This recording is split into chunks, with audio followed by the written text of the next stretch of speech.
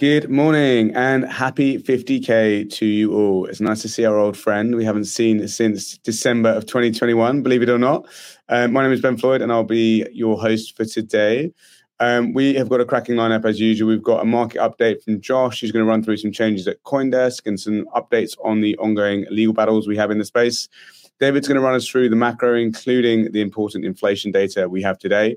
Greg's going to take us through flows and also some positioning and open interest in the derivatives markets.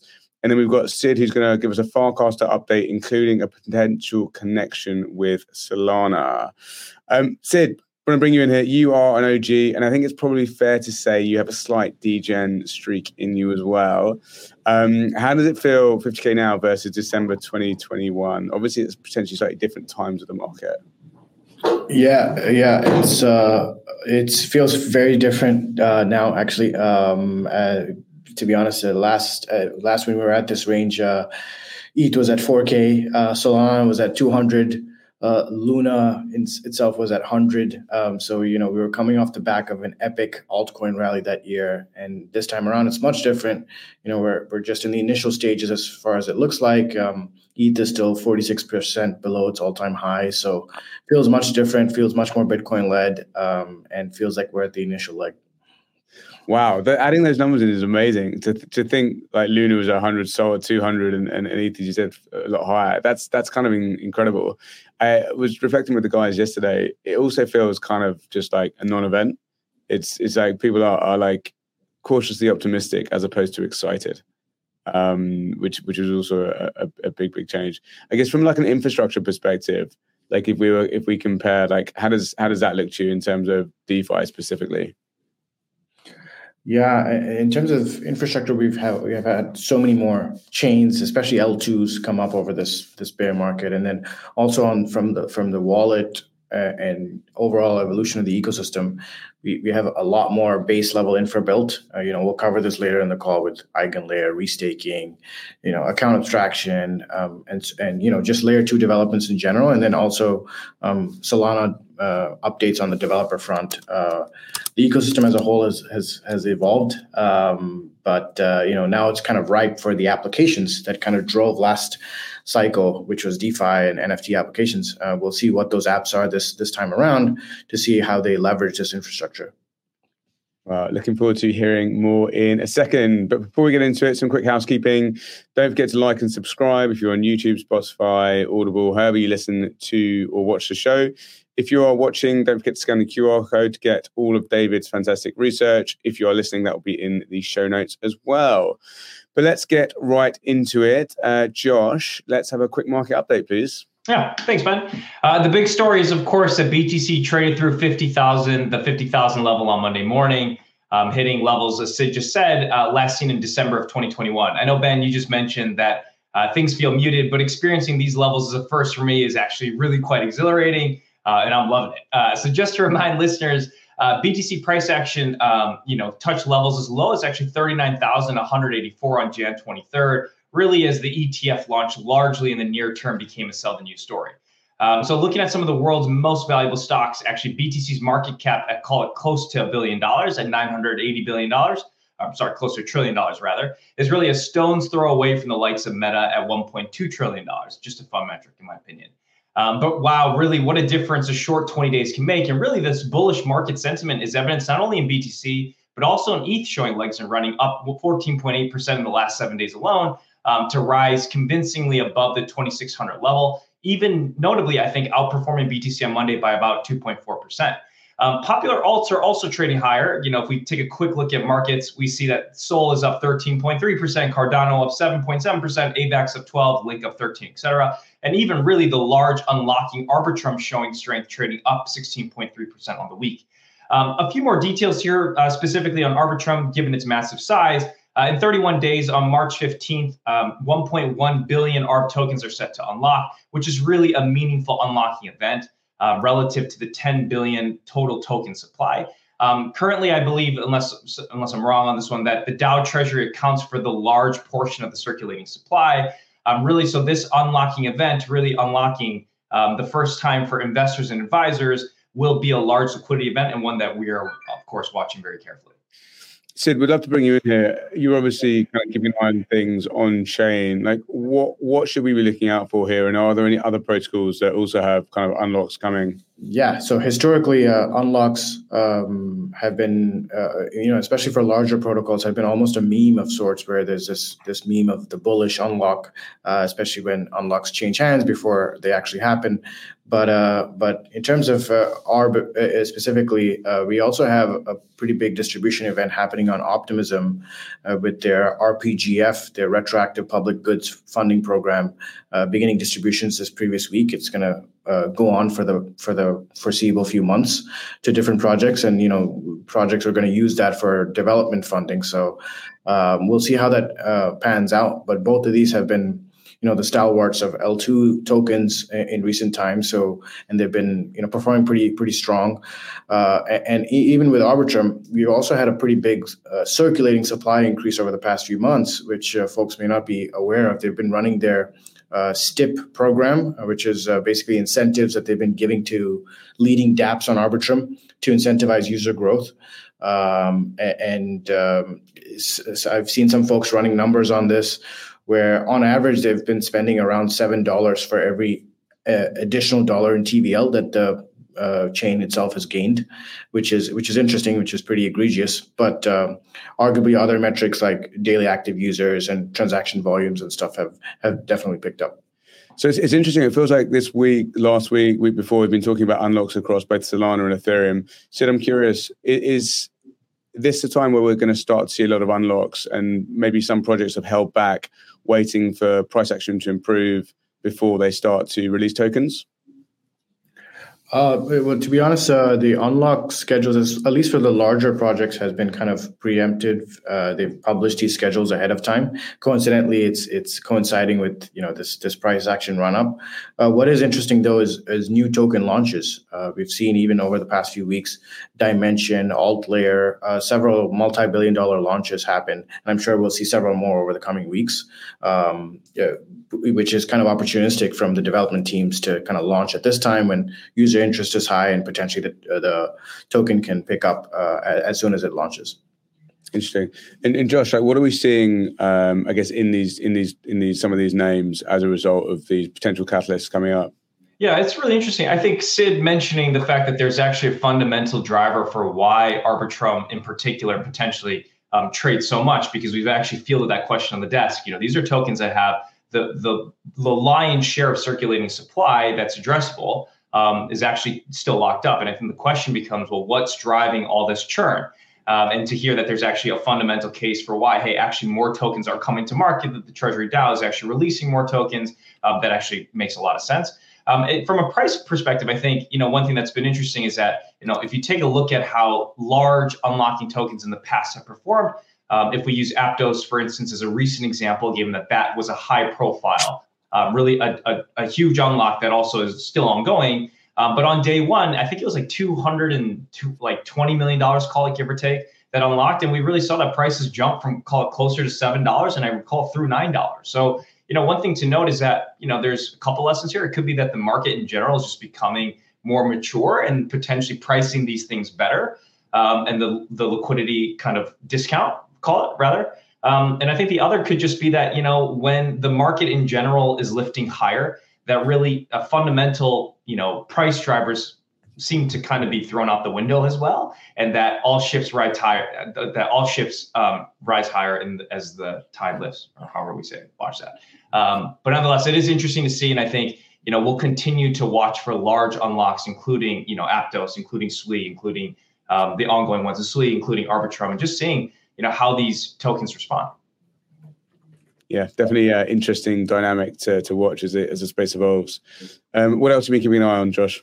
Yeah, of course, we're going to go back to ETF flows. If we go to our next slide, you'll see there, our audience will see kind of what the flows look like. But IBIT, the iShares Bitcoin Trust, and FBTC, Fidelity's Wise Origin Bitcoin Fund are really leading the pack here with flows above $3.7 billion and $3.1 billion respectively. And really, for those who are keeping track across all ETFs, I was actually astounded to see this. The net inflow number year to date is just a touch below $3.3 billion. It really looks to us that GBTC's flows appear to be slowing down here, with 1 month flows were higher than $6.3-ish billion. But really, if you look at the one-day outflow number, which was $51 million on Monday and $414 million cumulative for the week, things have really slowed down. Interesting. And Josh, do you think that's kind of part of the reason for this kind of move higher and grind higher? People are kind of more comfortable with the outflows are slowing, and ultimately we're just having a load of additional fresh capital coming in. Yeah, I think that makes tons of sense. I think that you'll continue to see kind of in large traditional media organizations such as Bloomberg, et cetera, will be reporting that, that large net inflow number. And I think the fact that GBTC selling really appears to be slowing down, of course, from just the fundamentals perspective, like that seller exhaustion kind of looks to be real. So from our perspective, it appears to really be that this ETF launch was actually immensely successful, and that you start to see a lot more fresh capital coming into the market. On the desk, we of course talk about other fundamental drivers for BTC, whether that's having, an accommodative monetary policy, et cetera. But without a doubt, I agree with you. Yeah, it's interesting. I mean, because we were talking about this, it was going to take time for flows to build and for it to really have an impact. But it's actually we're like a month in, and it's already seems to be having an impact, and that's arguably before many of the large wealth platforms have even given it approval to get to clients, or financial advisors have been educated on it. So, yeah, super encouraging. I was chatting with a client the other day, and this isn't my view. This was his view, but he was expecting all-time highs, kind of in Q2 of this year, which I don't know. Still feels a long way away, to be honest, but we'll see how that plays out. I think. Sorry, one more thing to add there, but I think that you just hit the nail on the head, which was like there was discussion around LPL Financial, which of course controls tons of assets, that they're still not yet comfortable. So to see this, call it a month in, is actually incredibly, I think, constructive. And if, 6 months from now, 1 year from now, 5 years from now, as the platforms and everybody becomes more comfortable pitching BTC's place in client portfolios, I mean, we'll see what happens, but the levels look like something to watch. I can hear some excitement in your voice there. I love it. Yeah. All right, what else have you been keeping an eye on? Yeah, as noted before, I think we'll turn the picture to ETH. ETH is really picking up a little bit of steam here with news that Franklin Templeton filed an S1 registration for a spot ETH ETF. The street across the board seems to be quite mixed on likelihood of approval in 2024 for an ETH ETF, which is really, I think, more complicated by the fact that these providers are also looking to include a potential staking solution, which we imagine the SEC will spend some additional time mulling over. But in general, there was also news that the ETH validator entry queue jumped to its highest level since October 2024. So, these bullish headlines continue here. And with the percentage of ETH staked holding steady at around 25%, which is still a couple percentage points actually higher from where we were at in mid-January, we are seeing small signs of renewed interest in ETH, likely helping its performance here.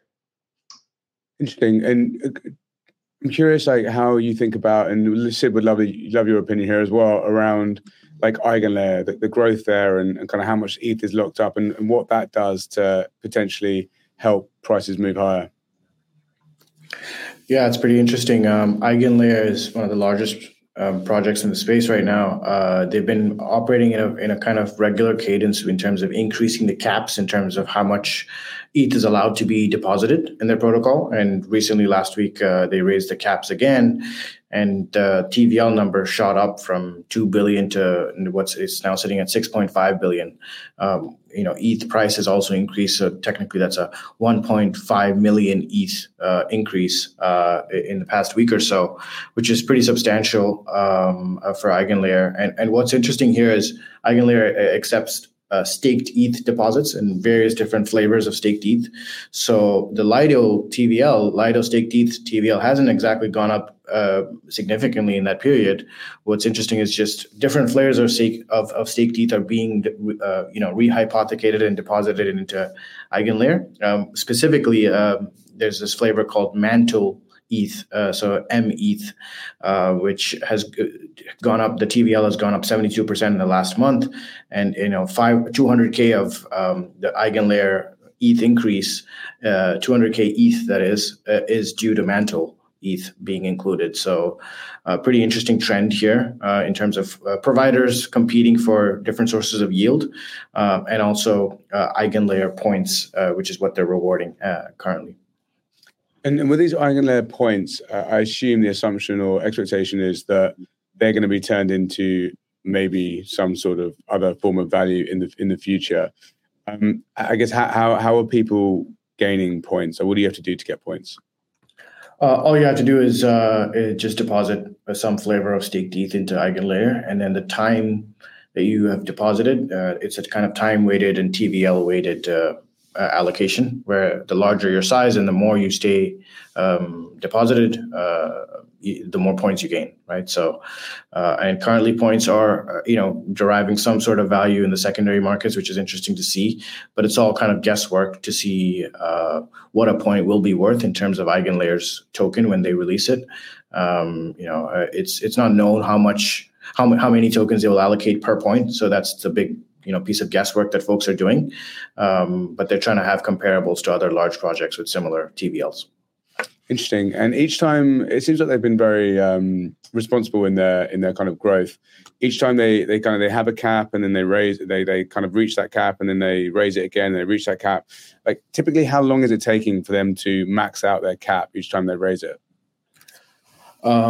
It's been getting a little bit slower as it's reaching a bit of a saturation point, but it's close to being filled again, and it's been a week, right? So historically, it was as soon as a day, in terms of minutes, it got filled, and then it was a day, and then now it's kind of up to a week. So I think it's progressively getting longer and longer, but we'll probably reach a saturation point soon. And I guess there's also like the scale is getting larger. Like, we're talking billions of dollars here, so it's not a small amount. And the first cap was, I think, 50 million or something very small. Exactly. Yeah, interesting. And I guess how should we think about EigenLayer versus, let's say, a Celestia, which has obviously got a token, it's listed. How do we think about those two vis-a-vis each other? Yeah, so EigenLayer is kind of a generalized restaking solution. So it's kind of a overall protocol to serve other protocols who want to use staked ETH as a kind of validation mechanism. And then they have a subcomponent called EigenDA, which is their data availability solution. So Celestia is basically a data availability solution. So it's more EigenDA versus Celestia as comparable. And they kind of use slightly different technology approaches. EigenDA uses like data availability committees, and then Celestia uses data availability sampling. There's pros and cons for each approach, but it's kind of that's where they're competing. So EigenLayer is kind of a larger umbrella where it could address a larger scope of use cases apart from just data availability.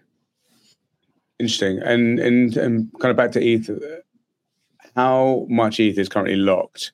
And what does that do? And Josh, would love to hear your opinion on this afterwards as well. Like, how much ETH is actually locked? Like, where is it locked? And then what does that typically do for the asset? Yeah, sure. I'm happy to start. So I think ETH, from what we just saw, was closer to 25% of total circulating supply of addressable ETH is currently locked. And I would think in general, just that helps ETH pricing performance, given especially that when you take supply out of the market, just naturally the supply and demand characteristics improve, and that there's just this general view that with less supply in the market, there's just less selling to be done. So I would think in general that would just continue to be a bullish case. And I think relative to some of its other staking peers, at 25%, there's still a lot of legs to run. Interesting. And Blast has been coming up a lot, Sid. Do you mind just running through what that is? Yeah, so Blast is kind of combining these two narratives. Earlier we discussed layer twos. So Blast is a layer two where they're currently only accepting deposits of ETH, and then the ETH is natively staked in Lido staked ETH. So the ETH just gains yield passively, and then the ETH that users use on the L2 will always be passively gaining the yield. That's kind of their pitch to users, so they don't lose out on the opportunity cost of ETH base yield while they're interacting with L2 dApps on Blast, the L2. And the developers of Blast are also the same developers behind Blur, the NFT marketplace. So they're trying to have a more integrated linkage between the two, potentially have more dApps related to NFTs on that chain, and offer this staked ETH. So it has a kind of over $1 billion of TVL that's currently locked. And it kind of adds to this locked ETH component where we have 25% that's staked, all of this that's being restaked in EigenLayer, and then another $1 billion in Blast, and then several billion in other areas of DeFi as well, which are effectively locked and away from circulation. Interesting. And on the blast side of things, is that something that other L2s could potentially implement? So rather than going to blast, you would get native stake ETH rewards via Arbitrum, Optimism, et cetera, et cetera.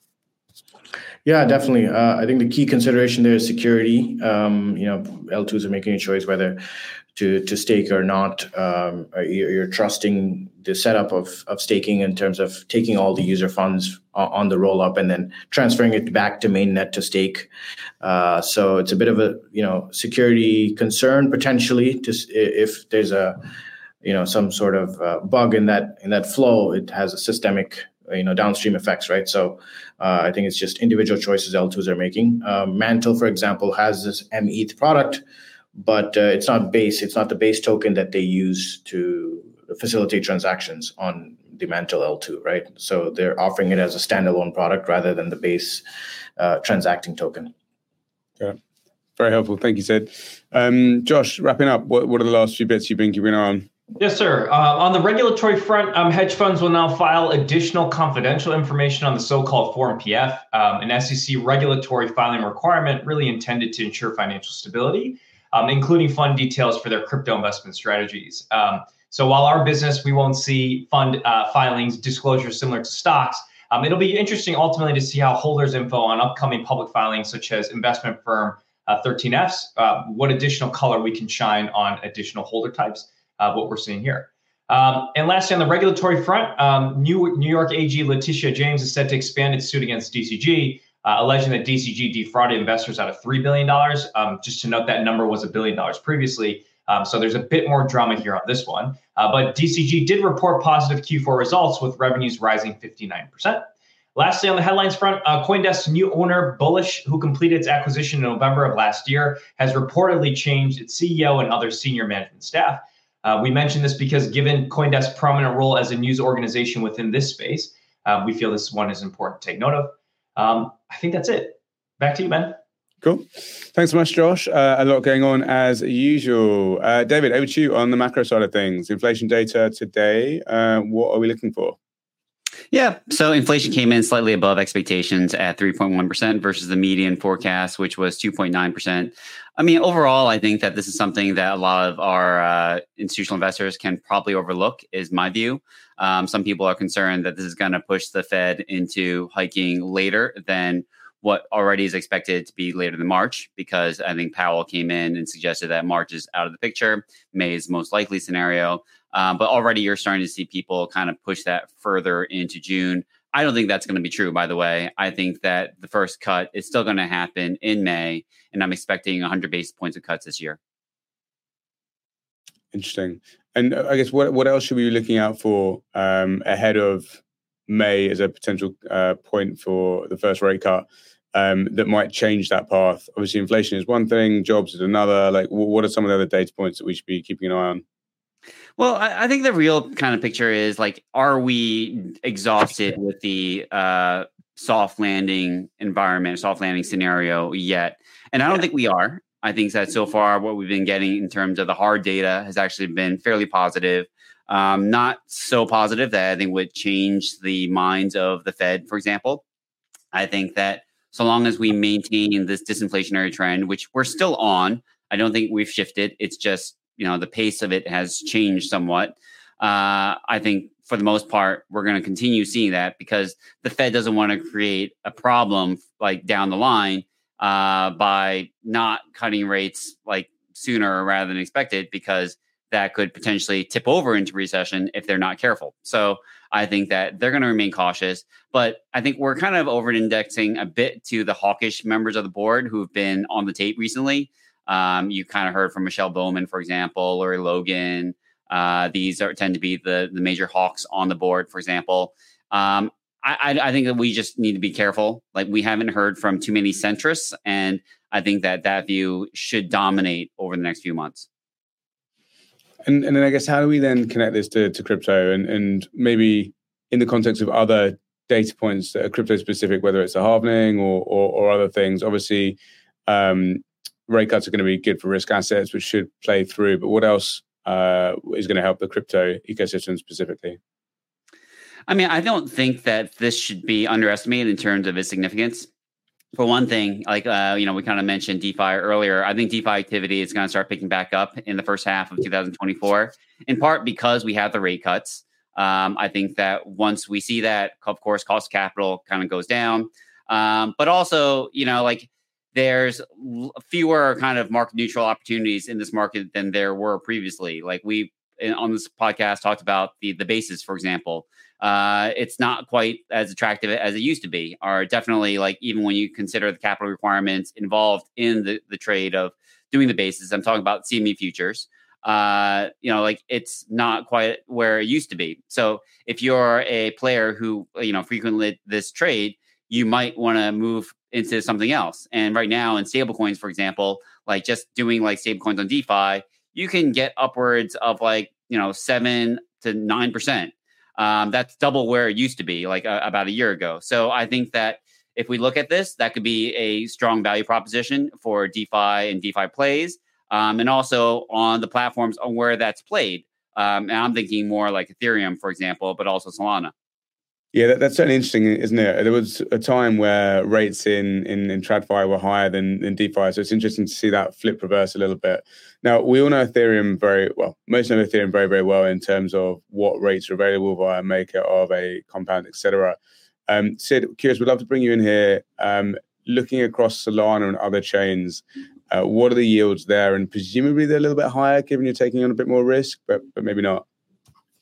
Yeah, kind of the stalwart in the Solana ecosystem is Jito. They famously kind of airdropped their token to the community earlier this year, and it was pretty well received. The current going rate there is 7.8%.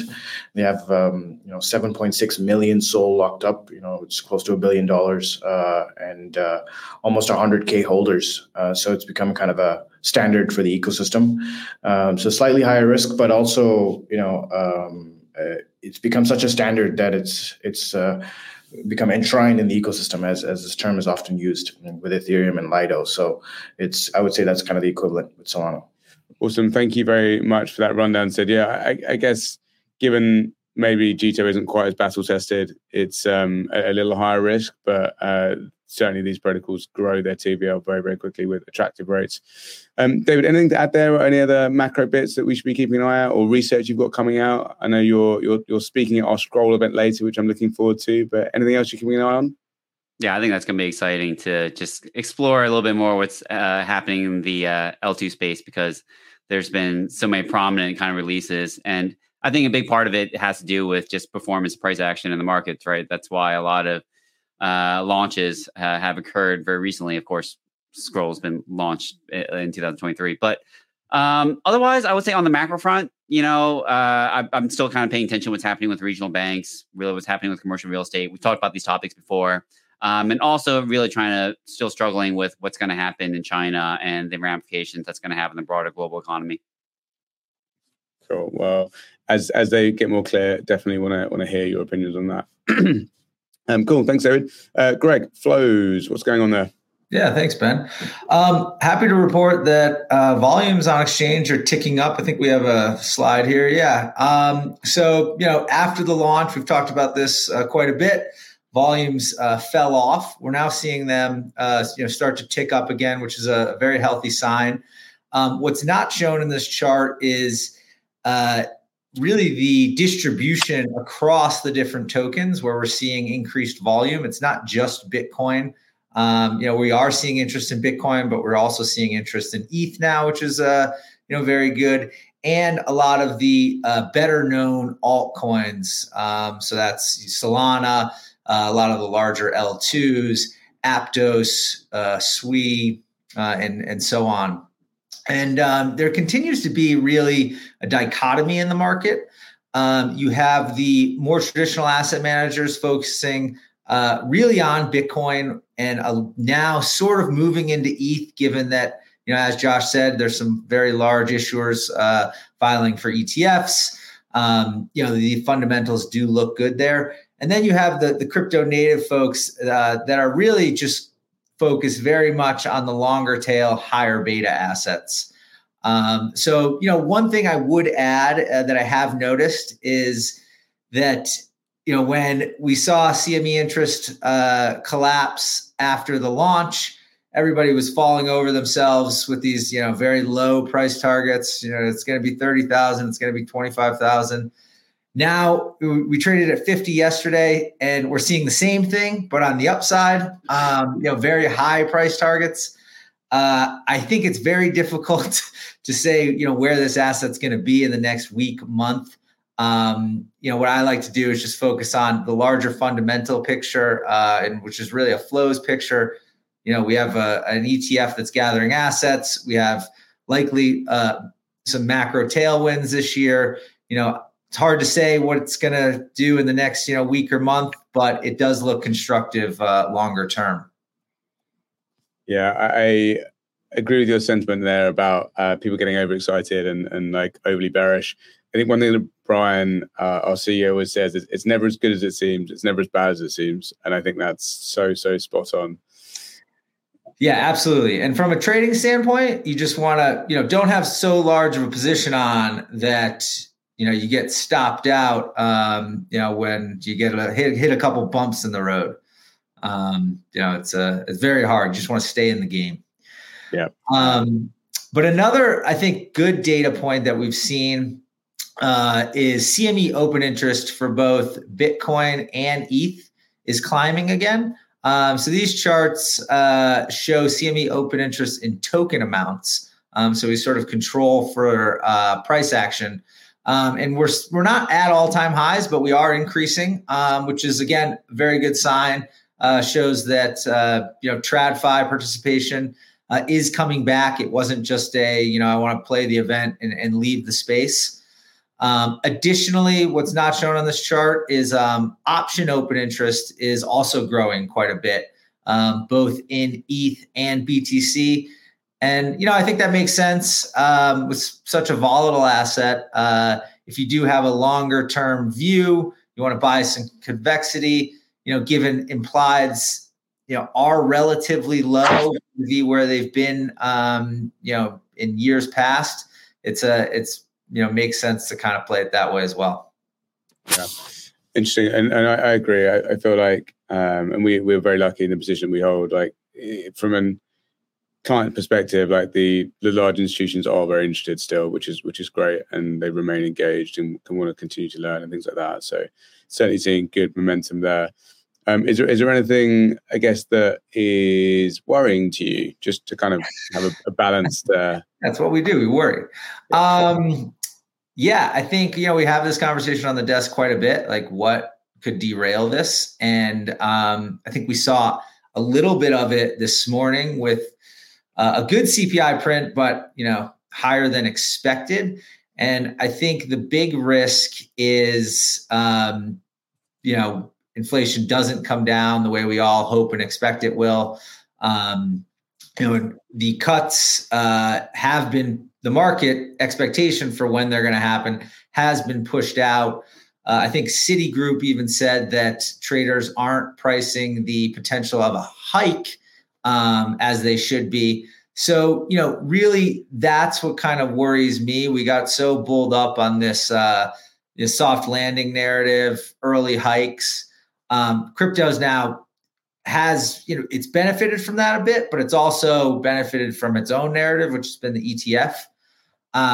But I kind of worry about, if the macro environment isn't as welcoming as we hope, that could certainly create some issues for our market. Yeah, that makes a ton of sense.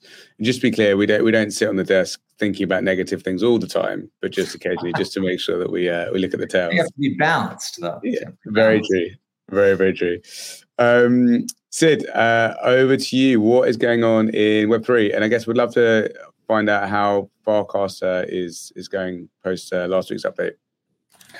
Yeah, it's pretty interesting. The numbers are not increasing at quite the same rate, but still staying pretty high. Several 100,000 active users per day, and what's interesting, especially this week, is the team has pushed through a PR that can be seen in their public repository for Solana accounts to be added to the Farcaster account base. So, which is interesting because largely Farcaster has been very EVM, ETH centric. Most notably, Base. 60 to 70% of Farcaster on-chain transactions are on Base. So, adding Solana as another ecosystem potentially opens up a pretty big wave of new users and new developers as well, who can potentially integrate interesting social experiences using Solana accounts and Solana on-chain transactions. So that'll be an interesting development to see how usage picks up once that feature is rolled out. Do we have a timeline for that? Not specifically, but potentially this week or next week, we're looking at that. The code has been merged in. It's more about how it's released. Very cool. And are there any like big names that have moved across or started being active? Obviously, like Fred Wilson's and Chris Dixon's and Vitalik's have been around for a little while. Is there anyone maybe that crosses across into Web 2 that has moved across yet? Yeah, the trend I've been noticing is actually very interesting crossovers from Web 2 development. So the co-founder of Obsidian is on there, the founders of Twitter, the kind of founder of Medium, the founder of .env, the Node.js package. So a lot of high-profile developer talent that have made pretty substantial contributions to Web 2.0 and the web as we know it are on Farcaster as well, posting interesting content in these channels that they have. So channels are kind of a pretty interesting discovery mechanism to touch base with people who normally have hundreds of thousands of followers on Twitter or other networks, but only a few hundred on Farcaster. And so it's a very early grounds to interact with these people. Yeah, super, super smart. I always find that such a good leading indicator, like smart engineering talent. And especially those that have been successful and then get a really good global view. For them to be moving in, I always think it's so bullish. Absolutely, 100%. Very cool. What else is going on in Web3? In Web3, I think the other big aspect, I personally had a few conversations with teams developing these AI projects, AI coins, notably OLAS and Tau, BitTensor. What's interesting from this perspective, obviously the narrative is pretty hot at this point with the traditional AI names and TradFi moving quite so much. But what's interesting is how these tokens kind of capture value. I think that most of these teams are working on staking mechanisms to see how the token itself can capture more of the flow of the network and then rolling those out over the next few months. So that's kind of the big development from that front. Very cool. And for those that haven't seen it, we did a breakfast with Render a couple weeks ago now, and it was recorded for a podcast as well. So definitely check that out. And just in general, if you want to be attending Coinbase events, just reach out to your salesperson. We have various events with ZK Sync, Render, Scroll, etc. So do let us know, and we can get you a seat. Awesome, Sid. Thank you very much for that. Thank you to the rest of the team. As always, so much going on. Always a lot of fun. And we will see you all next week. Good luck out there. All statements and analysis correspond to the date of this recording. This recording is only intended for sophisticated investors. This recording should not be copied, distributed, published, or reproduced in whole or in part. Neither Coinbase nor any of its affiliates make any representation or warranty as to the accuracy or completeness of the statements or any of the information contained in this recording. The views expressed in this recording are not necessarily those of Coinbase. Coinbase is not providing any financial, legal, accounting, or tax advice or recommendations. The receipt of this recording by any listener is not to be taken as a giving of investment advice by Coinbase to that listener.